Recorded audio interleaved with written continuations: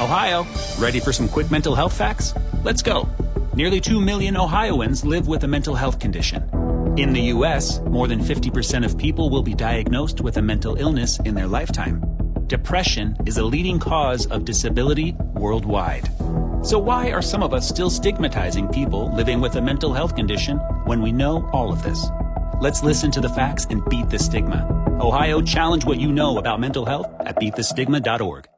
And now, another edition of the Chronicles of Human Stupidity. This is by far the dumbest thing I've ever done in my entire life. It's dumb. It's not dumb. It's just dumb. Why is it dumb? What do they think I am? Dumb as something? Dumb, da-dum, dumb. What a dumb thing to do. Dumb, da-dum, quick news. All right. This is the Chronicles of Human Stupidity. There is a right way and a wrong way to do things. This is an example of the wrong way. All right? Two guys hit up a drive-thru at a McDonald's in Des Moines, Iowa on Tuesday. By the way, you're at a McDonald's. Yeah. Teenagers serving you food. Don't expect too much. One of the things they ordered wasn't in the bag. It happens. So they parked, went inside, and started fuming about it. And a 19-year-old employee gave them a refund. Sounds good, right? There's your money. Get out of there. See you later. That should have been the end of it. They were still angry.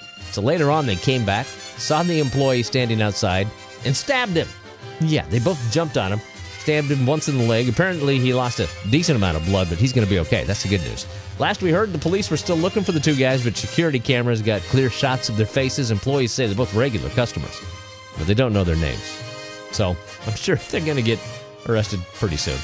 And this one's kind of fun. I mean, I know it's smart to do a lot of things by planning before jumping in, like a new business. Maybe it's not the best idea for this business, though. The cops in Beaverton, Oregon, pulled over a 31-year-old guy named Eric Mazzocco on Tuesday, and they found heroin and meth in his car. But they also found something else way more interesting, a notebook with Eric's thorough, well-researched plan for his drug and crime empire.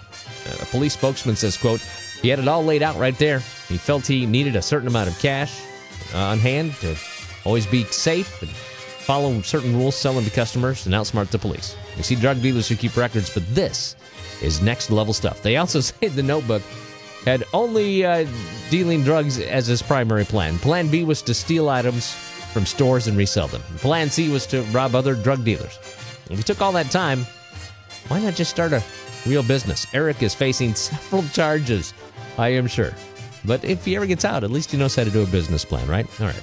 That has been the Chronicles of Human Stupidity. I am Boss Man on 98.3 WCCQ.